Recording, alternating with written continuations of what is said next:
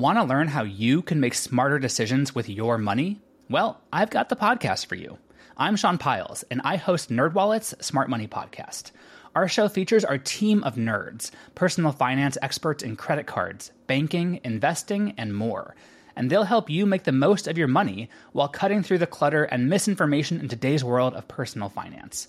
You'll get clarity on strategies to help you build your wealth, invest wisely, shop for financial products, and plan for major life events. Listen to NerdWallet's Smart Money Podcast wherever you get your podcasts.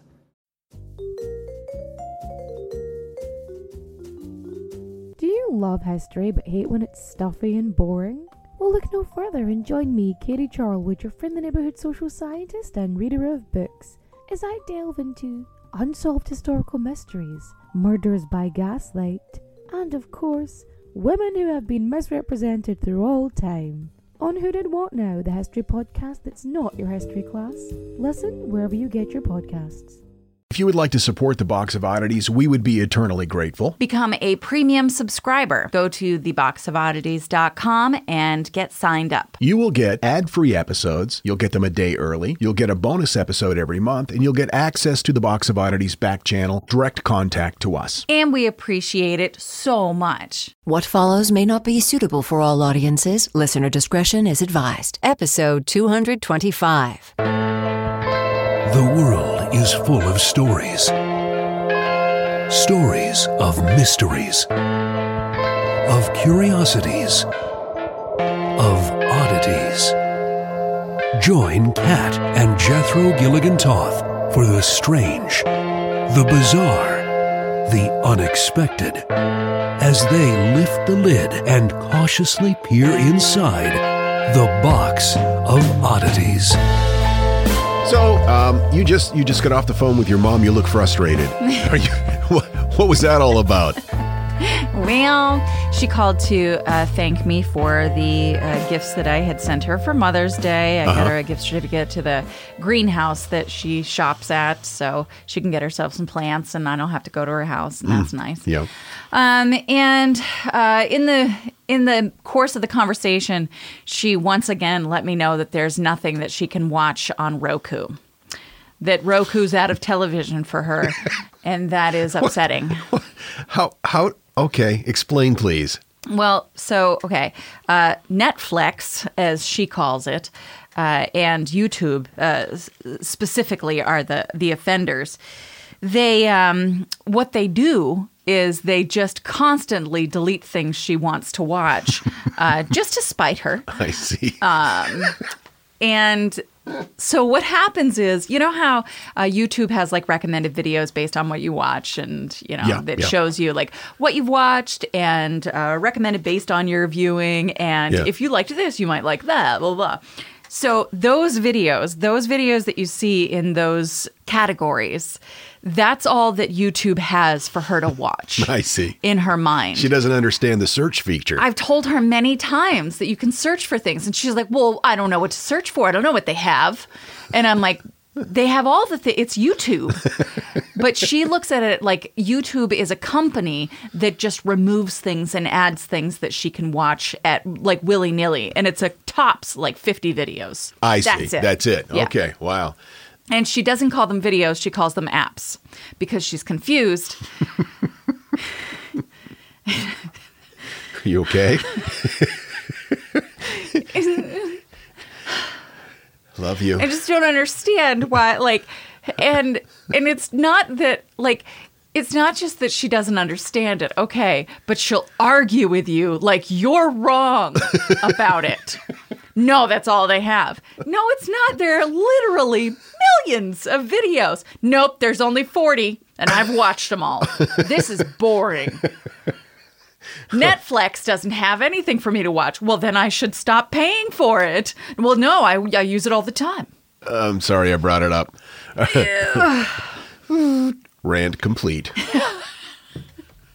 Okay, you can't just say that. Okay, no, I was hoping it would opened up a can. It would be a diversion, and we could move on to your story. Oh, it's my turn to go first? It is. Okay. All right. So I've been in a real weird serial killer kick.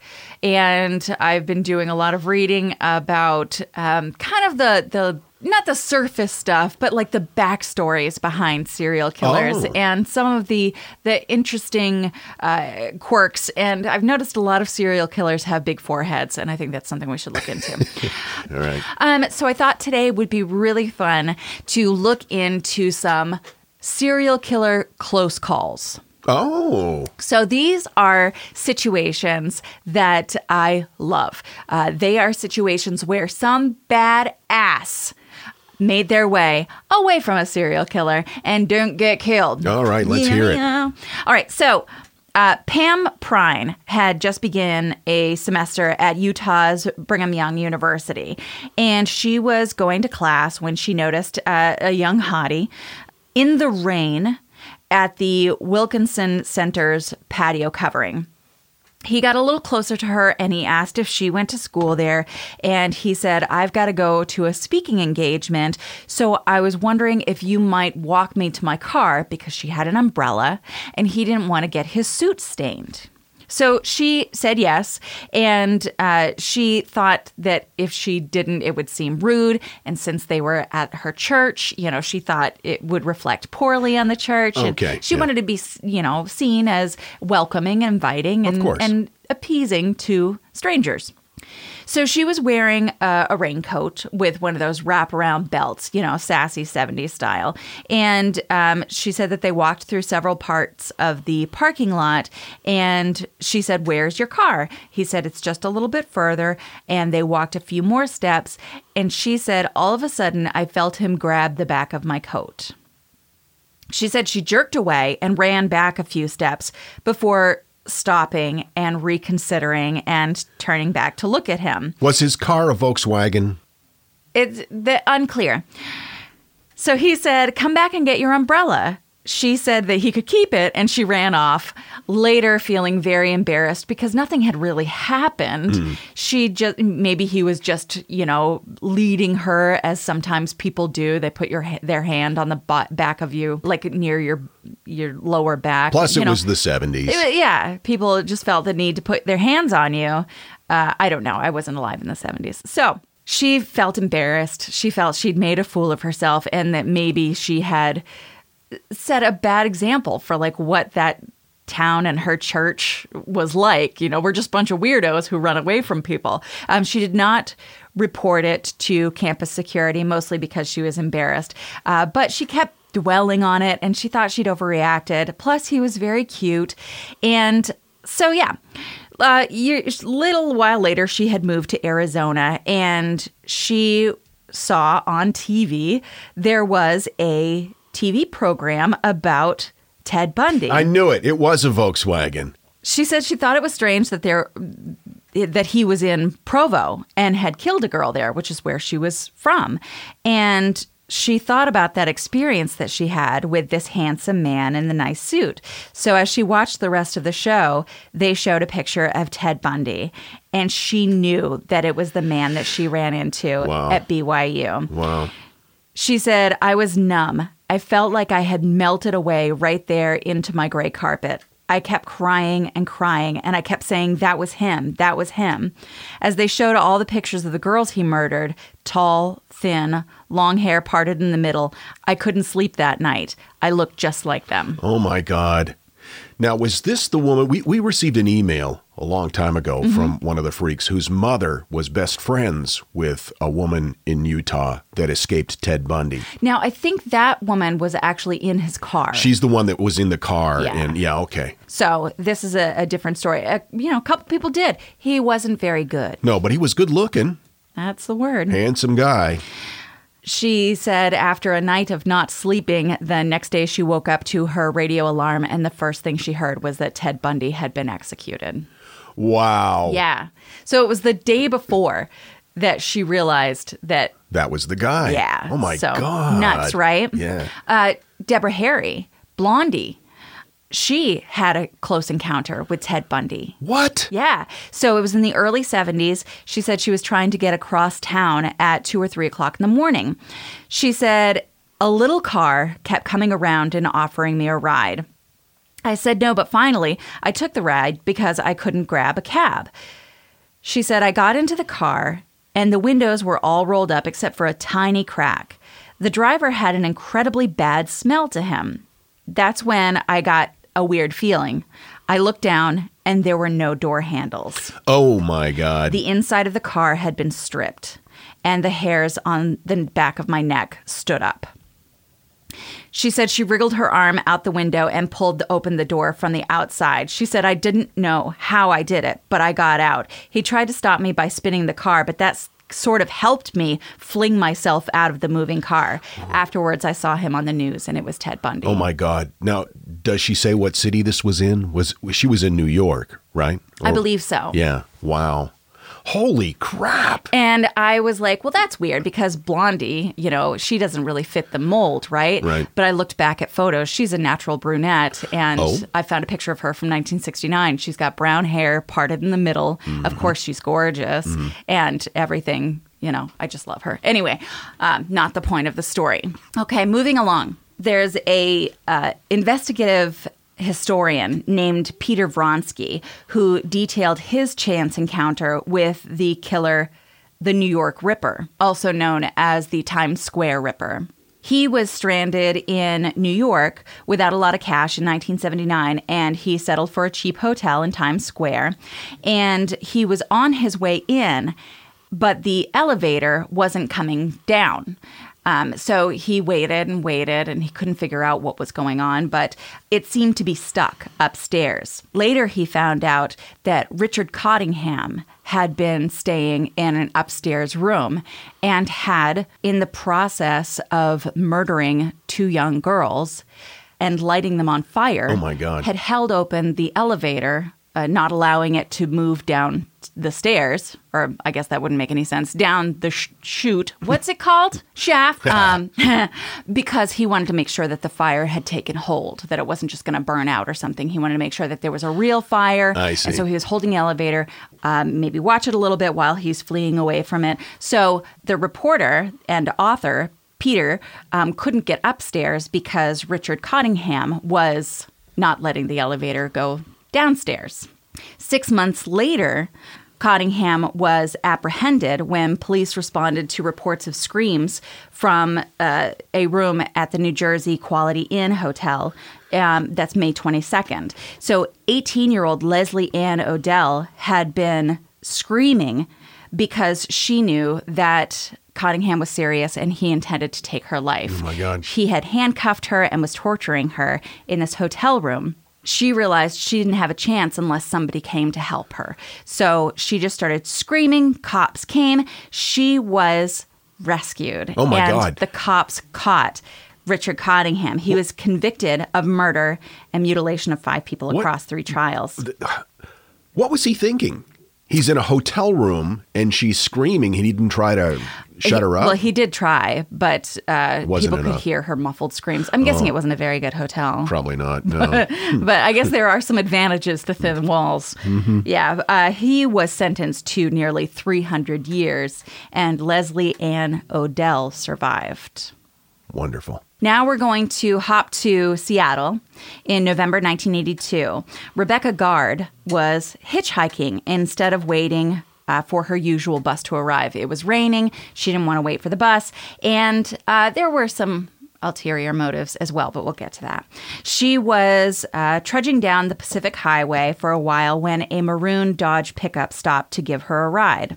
She described the driver as being a man who seemed at first boring and dull, but his eyes were a little concerning. There was something scary about his tiny, tiny eyes.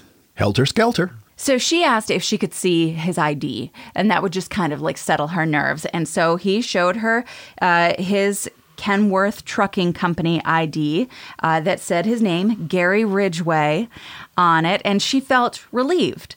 So the 20-year-old had offered him a sex act for $20 so she could buy some weed, which is probably another reason why she opted to hitchhike, because she was looking to score some green.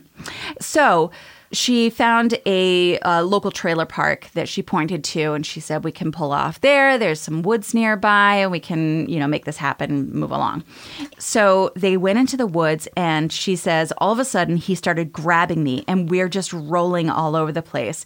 He tried keeping my mouth shut and covering my nose, and I just kept trying to breathe. He was smothering me on the ground. He was sitting on top of me, and all I could think was, no, this is not my time. I want to grow up. I want to get married. I want to have babies. And I was like, this guy is not going to kill me. I don't belong here. I'm in the wrong place. So she managed to push the killer, or the would-be killer, up against a tree, temporarily stunning him. He must have smucked his head or something. And she got to her feet and ran to a nearby trailer to find help. She described when she got to the door and she knocked on the door and someone answered, she couldn't actually think of what words to say. And she said the only thing that came to her mind was, please help me. My thought is, do you say, he's trying to kill me, or help, or the most basic primal words? What do you say? What, you don't have any experience to know how to cry for help in that way. You don't. I would just be like, Meh! See, that surprises me. I would have suspected you would have an entire speech rehearsed just in case. I mean, that's a great point. And probably during any sort of interaction, I would have listed in my head things to keep in mind. But anyway,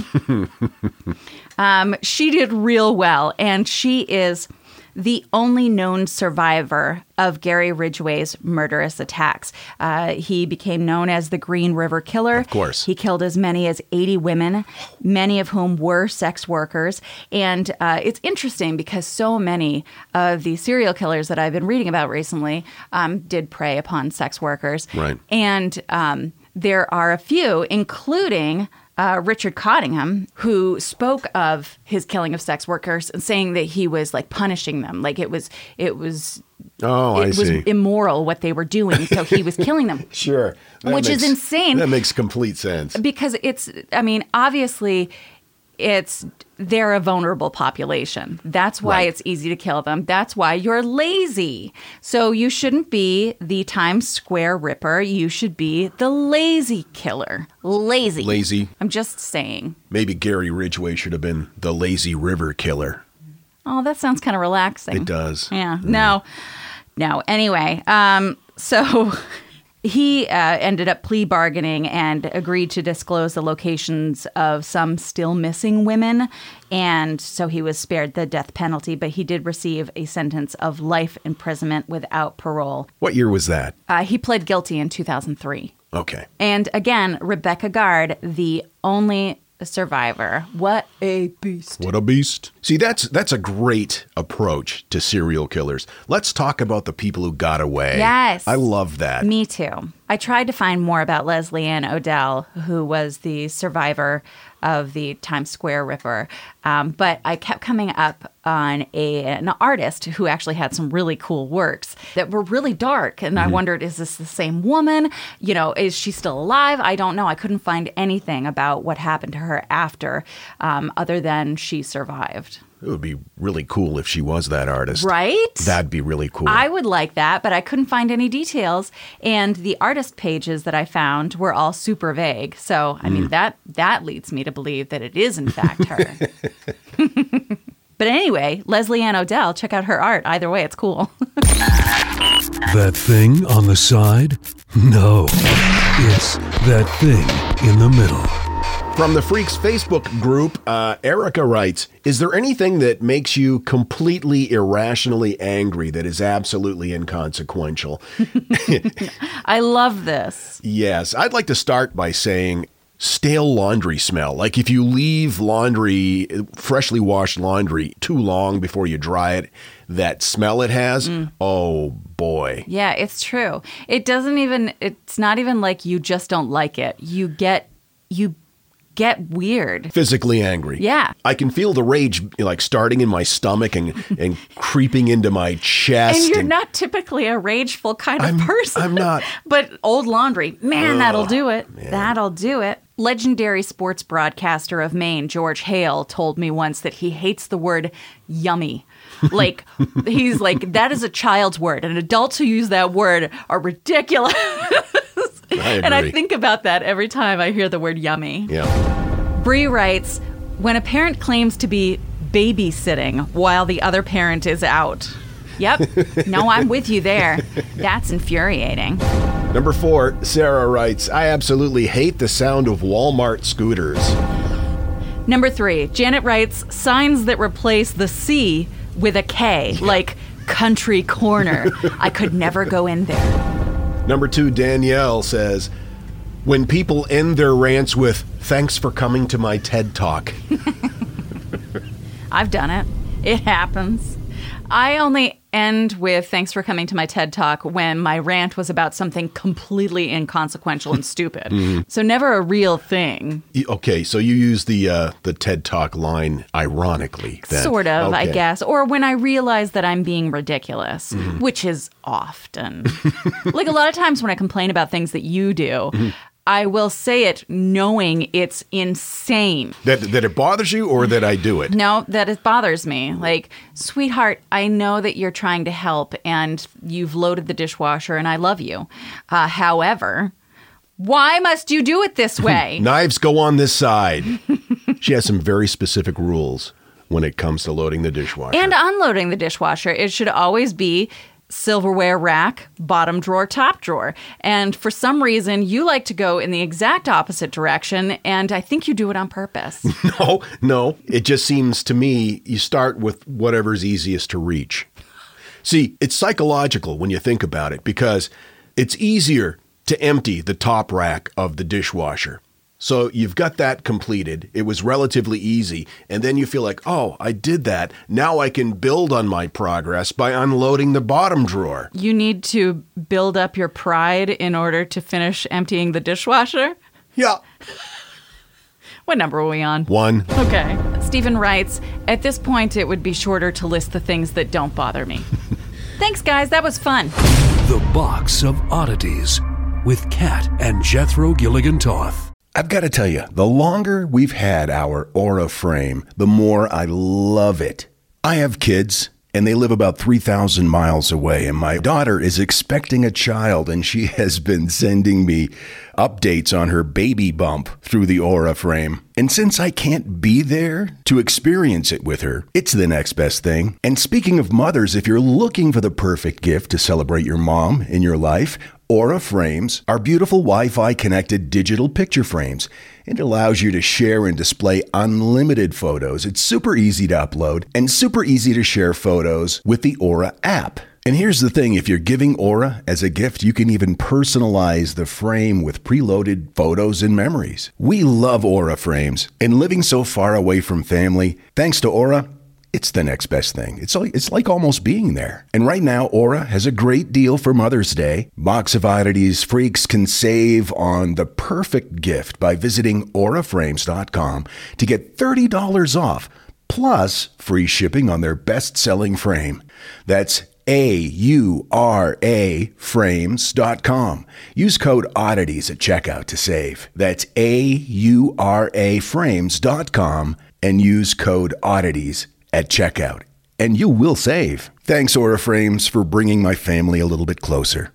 This message is sponsored by Greenlight. You know, as your kids get older, there are some things about parenting that gets easier. I remember once hearing my sister tell my little niece, if you put your pants on, I'll give you some Fresca. And when kids can start to reason that they get something if they do something right, it's a lot easier to manage them. Having that conversation about money with your kids, that's not the easiest thing in the world. Fact is, kids won't really know how to manage their money until they're actually in charge of it, and that's where Greenlight can help. Greenlight is a debit card and money app made just for families. Parents can send money to their kids and keep an eye on the kids' spending and savings, while kids and teens build money confidence and lifelong financial literacy skills. Your kids will learn how to save, invest, and spend wisely thanks to the games that teach kids skills in a fun, accessible way. When I was a kid, I had expected chores, and then I had bonus chores. And bonus chores were where I earned money. And so if you're thinking like, hey, my kids should be doing stuff around the house,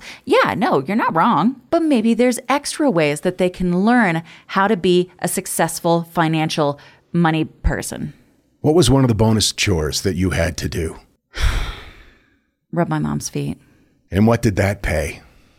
I don't know, like a quarter or something. Millions of parents and kids are learning about money on Greenlight. It's the easy, convenient way for parents to raise financially smart kids and families to navigate their life together. Sign up for Greenlight today and get your first month free when you go to greenlight.com/oddities. That's greenlight.com/oddities to try Greenlight for free. Greenlight.com/oddities. Hey there, I'm Dylan Lewis, one of the hosts of Motley Fool Money. Each weekday on Motley Fool Money, we talk through the business news you need to know and the stories moving stocks on Wall Street. On weekends, we dive into the industries shaping tomorrow and host the experts, authors, and executives that understand them. Tune in for insights, a long-term perspective on investing, and of course, stock ideas. Plenty of them. To quote a listener, it pays to listen. Check us out and subscribe wherever you listen to podcasts. They've been married longer than they've been doing this podcast, and they're still talking to each other. Kat and Jethro Gilligan Toth continue with The Box of Oddities. How would you pronounce this name? Keila? Keila? Keila? I'd have to see it. At the bottom. Keila? All right, we're going to go with Keila. Apologies if it's Kayla. Sorry. Keila writes, hey guys, about 10 years ago, my partner and I were living in our truck around the state of Oregon. We'd been told about ambergris. Yeah. We had that in the previous episode, the very valuable whale poop. So they were combing the beaches. I'm just going to paraphrase here. They were combing the beaches looking for ambergris. They did have an address in order to send a sample if they found some. Okay. They were thinking, we're going to be rich. A few weeks into some intense looking, we found a small, round, stinky ball on the beach. It had tiny pieces of what looked like shell, and we're convinced that we had found some ambergris. So put it in a paper bag, put it in the glove box of the truck, and sent a small piece to the address with a return email for them to contact us. We were so excited and dreamed of all the things we were going to do with the money. We waited for what felt like months, and it probably was. We got an email from the perfume company. They had received our sample and had done an initial test and said it was, in fact, not ambergris, but seal shit. I imagine their initial test was opening the box, because I went to the glove box to remove the paper bag and toss it out when a wave of putrid smell overtook the truck. We lived in that truck for about 4 more months with this horrific smell, and then we continued to own the truck for a few more years. Oh, man. Every time we opened the glove box, it smelled like the ocean took a dump inside of it. Oh, that sounds terrible. Be careful when searching for ambergris. We are, 2 months into this COVID-19 self-isolation, social distancing thing, sure, give or take. Well, according to an Atlas Obscura article, as it continues to kind of sweep around the world, it has put billions into isolation. Many people are trying to stay connected with their friends and family. Mm-hmm. More than 80% of the people surveyed in the United States and the UK report spending more time on their phones, squinting at their screens, according to data published by the World Economic Forum. These little screens have become pretty much a lifeline, have they not? I mean, we always rely heavily on our cell phones, but during this time of isolation, I think we've become even more dependent on it, and that's what the study says. Would you agree with that? Absolutely. I know that I got an update the other day saying that my screen time had gone down from 7 hours a day. So that's good. At least I've been using it less. You got it down to 7 hours. No, it's down from 7 hours. At one point, I had been looking at it 7 hours a day. Oh, God. But I've been doing a lot of podcast stuff and research and such. And I don't use the laptop. I just use my phone. I'm rarely awake 7 hours a day, so. I've also been searching for shower fixtures. So, I mean, my life is torn between serial killers and shower fixtures. I think we can all say that. Well, yes, we've become more dependent, even more than we already are, right. on our phones during this social distancing period. But this isn't exactly new. Decades ago, Bell and AT&T ran ads really pushing the whole reach out and touch someone. That was their slogan back then. Reach out and touch someone. The ads, they usually involve something like a kid at college for the first year calling his mom and, and there would be tears on both ends of the phone. Grandma talking to the parents of her new grandkid. Sister getting ready for a date. Brother rushing in from baseball practice. So they were pushing the whole, social interaction thing, AT&T and Bell Telephone, for quite a while. But it wasn't always the way. In fact, those who invented the telephone did not foresee down through the decades and century, ultimately, what the ultimate use of the phone would be, how people would use the phone, not by a long shot. They didn't anticipate it being such an important part of social interaction. Right. Well, it's shocking to me how little I use my phone for phone calls. That is true. It is shocking. So let's start at the beginning. Just a kind of a brief rundown here. In March of 1876, U.S. patent number 174465 for the telephone is granted to Alexander Graham Bell. Many people believe that Elisha Gray actually should have been credited for inventing the telephone. In fact, this is called the Bell-Gray controversy. It goes something like this. Bell's lead partner had his lawyer file Bell's patent application for the telephone in the U.S. Patent Office in Washington on February 14, 1875, according to Wikipedia. Gray's lawyer filed Gray's caveat the same day. Under the U.S. patent laws of 1876, a patent was granted to the first to invent, not the first to file, and therefore it should not have made any difference whether Bell or Gray filed first. Got it. The popular belief was that Bell arrived at the patent office an hour or two before his rival. You've probably heard that. That did not happen, according to historians. But how do you know who invented first, if not for who filed for the patent first? I mean, couldn't you just say, "Oh, I made this 2 years ago"? Nah. I'm not, because that's how people all. This cummerbund's so tight. In fact, that was the first thing that was actually said on a telephone. Right. Ahoy, my cummerbund. According to Gray's account, his patent caveat was taken to the U.S. Patent Office a few hours before Bell's application, shortly after the patent office opened. So his patent application, because it was the first one in, according to him, was at the bottom of the basket. Bell's application came in around noon, so it was higher on the top of the basket. In addition to that, Bell's patent attorney paid for the fee on the site and insisted that they file his application first. There are a lot of conspiracy theories about this. One was that the patent agent was an alcoholic and that he was secretly giving information from Gray's patent to Alexander Graham Bell in exchange for whiskey. Oh, Yeah. okay. Well, I think a lot of things get blamed on alcoholics, and maybe just chill out. Yes. Also, didn't Gray work for Bell? I don't believe so. No. Okay. Maybe I'm getting. You're thinking of Edison and Tesla. Yes. Yeah, that's what sorry, you're thinking of. my bad. No, that's cool that you knew that. I've got my invention geniuses mixed up. Regardless of that controversy, the patent was awarded to Bell in March of 1876. Now, at the time, the main users of the electrical telegraph, which was the forerunner to the telephone, were post offices, railway stations, governmental centers, ministries, stock exchanges, a few newspapers. And these phones were just connected one to another. If you think of like the old cans and string thing, there were no exchanges, no telephone exchanges initially. You had a telephone and you could talk to one person, and it wasn't over great distances. It was just, man. In the area. Had to have been fucking terrible. Yeah, your mother calling you up all the time, telling you there's nothing on Netflix. No, I mean, just like deciding. You have to decide. It's like choosing your MySpace top 8. Like, I'm sorry, I'm what, number 9? Excuse me?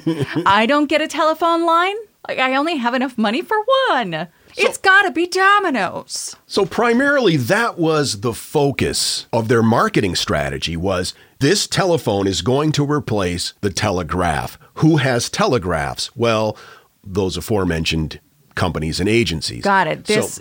It wasn't intended for mass use. It was just a speedier, better way to do that thing that they were already doing with telegraphs. Yeah, it was just a tool. Got it. And again, because this was pre-switchboard, it was a rather limited tool. Yeah, clunky. But then the switchboard came along, and that provided telephone service for small areas. You've seen the pictures of the old-timey operators with the little plugs. Pluggies. And yeah, hey, Sadie, get me Charles down at the barber shop. You know, that kind of thing. You'd crank the phone in. And then Cooperstown 154. After the manual operators, along came the automatic machine switching equipment. It interconnects individual subscriber lines for calls made between those people who were subscribing to the telephone service at the time. This made it possible for them to call each other at home or at business or public spaces. It opened up a bigger amount of options. And according to this article in Atlas Obscura, it gave the impetus for the creation of a new industrial sector. Atlas Obscura reached out to Claude S. Fisher, who was the author of America Calling, A Social History of the Telephone to 1940, about how phones have helped people connect, sometimes to the frustration of the phone company. It was originally marketed to businesses, as I said, as a business device, like an improved telegraph. Sure. The Bell Company started marketing to households eventually. When it did, it focused for 30 years on practical household management. Get the phone for your wife so she can call the doctor or get the groceries or call the police, or you can call her when you're on your way home with your drunk buddies, that kind of thing. Get the food on the table, woman. Right. So the social element of having a telephone was ignored and resisted by the industry for about the first half of its history. Wow. Only the rich had phones in their house, and they were just thought of as this tool to call in your grocery order and to keep tabs on your wife. It was not a social device. It certainly wasn't the one that it would become. So what changed? The answer? The 1918 flu epidemic. Oh, really? Oh, is this how you got to this story? Yeah. I knew it. In early 1918, only around a third of American households had phones, according to the New York Times. But because of the isolation and the sickness, phone ownership shot through the roof. Now it seemed like overnight, almost every house had a phone. Now, that's a bit of an exaggeration, but it certainly seemed like that to people at the time. For decades, people with phones had been largely discouraged for using them for just gabbing, because most towns early on only had a few lines to serve everyone. Oh, so you kind of had to share. Yeah, it was like a party, the old party line. Then, when the flu began to devastate communities, some phone companies begged people to stay off their phones, keep it to a minimum. In October 1918, for instance, the Michigan State Telephone Company took out an ad in a Battle Creek newspaper asking locals to, quote, please restrict your use of the telephone to calls which are absolutely essential, thus freeing up operators to attend to the essential business of the community. Similar messages went out in New Jersey, North Carolina, and the ad asked people to refrain from using the telephone except when necessary so that prompt service can be given to the sick. So rather than just make it better so that people can talk, they were just like, stop talking to each other. We're sick of it. Now, it was a combination of things. The fact that more people got phones because they wanted to be able to reach medical assistance if necessary, to keep tabs on loved ones. Right. But then they became bored during isolation, and they would just get on the fucking phone and talk for, I don't know, screen time was like 7 hours. That's ridiculous. Back then. And so the phone companies are like, please cut it out. We don't have enough of phoning we don't have for you to phone all this much. Stop all the phonage. Interestingly, the people who used the phone the most were women. And that makes sense. Mm-hmm. You know, we've talked about the whole hunter-gatherer thing and how men evolved to be more quiet because they were hunting, and women are more social because they were gathering. They talked amongst themselves. They probably invented language and taught it to men. And probably men were at work doing work things. So once the flu epidemic subsided, the telephone companies saw a marketing opportunity. The shift was not until the 1920s, the early 20s, when the industry came around to see that social uses of a telephone was not a bug in the system, but a feature. The Bell company switched from trying to repress chit-chat on phones to marketing phones as a great way to stay in touch with family and friends. Fisher, in his book, goes on to say he sees voice-to-voice communication today as part of a package of diverse and more flexible one-to-one communications, including email, texting, and the like. The pattern now for voice calls is you text 1, 2, 3 times to a person and then say, it's just easier to talk. Let's make an appointment. Mm-hmm. If you just cold call somebody now, it's considered rude. That's how much it's changed. Yeah, I've always felt that way. You should send me a letter first. Like before texting, I was like, nah. Yeah. But I think it's really interesting. Okay, so the 20s, it would make sense because I can remember like my mother's mother was a huge phone talker person. She didn't leave her place much. She was always talking on the phone. And I wonder if she was part of that generation, who now could do that and were encouraged to do that. And it was terrible. Yeah. No, I know a few people like that too. So the 1918 flu epidemic completely changed the way that we use the phone and how we look at it. People back in 1918, a big part of socializing was getting together, maybe sitting on the front porch, having a lemonade and just talking to people. And so when these people were isolated in 1918, that's how they kept their sanity, was they used the phone to talk to people. Sure. Will something similar happen after the 2020 COVID-19 epidemic? I'm wondering. I was thinking the same thing. Like, I used to work at a convenience store in the tiniest town ever called Garland in Maine. And it was an adorable place where in the morning, very early, all of the local farmers would come over. They'd get their coffee, they'd get a donut, and they'd stand there and shoot the shit and get mud all over the floor that I had just cleaned the night before. Anyway, and I think about are they doing Zoom calls now? Yeah, see, that's where I'm going with this. Already we're seeing more people doing Zoom meetings and having FaceTime visits. Is this going to become the new norm? I remember as a kid growing up, AT&T would have these futuristic ads of, hey, you're going to have a video phone in the future. Right, Back to the Future. And it never caught on. Even though they had the technology, it did not catch on. And now, of course, today we've got, Skype and Zoom and FaceTime. And it's become just part of that social package. Right. Will it become more dominant now? Will we see more telecommuting now? Will we see more people working from home? Businesses have been reluctant in many cases to let people work from home. But now that they've been forced to do it and they see it works and they see maybe this saves some money. Right. Is it going to become the new norm? It makes so much more sense to not go back to the norm, but create a new norm. To me, at least. We've talked about on multiple occasions how so many meetings can be emails. Yes. And there's I cannot grasp the obsession with meetings. Why? All the time. Why? I've worked for people before who are like, oh, we're going to have a meeting about that. Why? There's no reason for it. I hate meetings with a fiery passion. I know. It's insane. Especially if you don't feed me. If we're having some sort of conference or something and you bring bagels, fine. Right, but if you just want me to show up and sit there with a pad of paper that I will write nothing on, I am going to bounce. That's how I feel too. And the bigger the corporation that I've worked for in the past, the more the stupid, useless meetings would take place. We actually had to have, at one company I worked at, a programming meeting every Tuesday at 10, whether we needed it or not, just to tell the corporation, yes, we had this meeting. And oftentimes we just sit there and drink coffee for an hour. It was a total waste of friggin' time. I hate that. Anyway, I'm glad we're podcasters now. We're our own boss. That's right.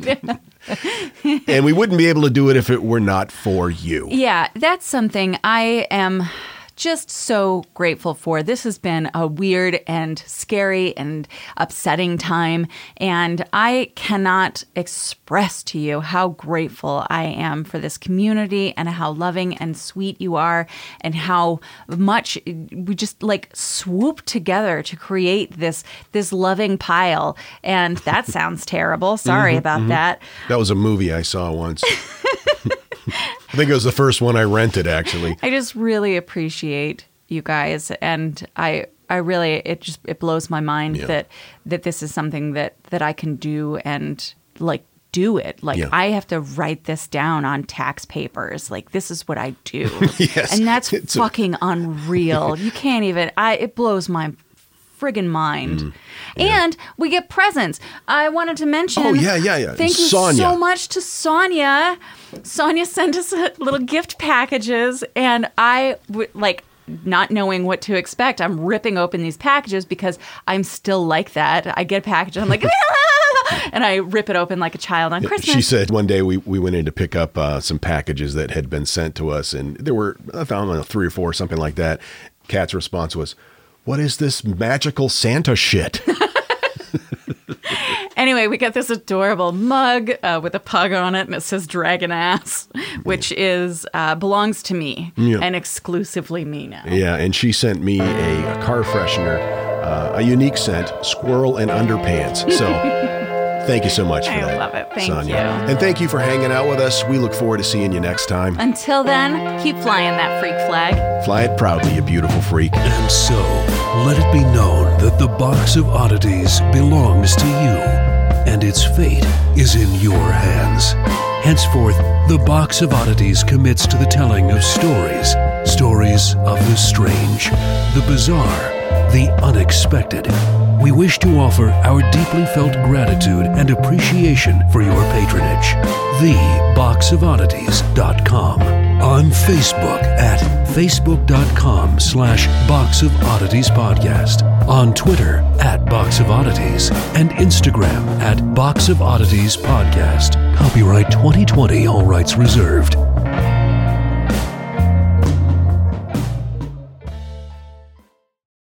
Have you ever wondered how inbred the Habsburgs really were? What women in the past used for birth control? Or what Queen Victoria's 9 children got up to? On the History Tea Time podcast, I profile remarkable queens and LGBTQ+ royals, explore royal family trees, and delve into women's medical history and other fascinating topics. Join me every Tuesday for History Tea Time, wherever fine podcasts are enjoyed. Hi, I'm Neil. And I'm Ken. And we are from the Triviality Podcast, a pub trivia-style game show where a lack of seriousness meets a little bit of knowledge. Join us each week for an hour-long game of general knowledge trivia featuring special guests from around the world, plus tons of extra themed episodes. If you want to improve your trivia game, or you just want to scream at us in your car when we get easy questions wrong, then we're the show for you. Find Triviality on all your favorite podcast apps. But you know that, because you're already listening to a podcast.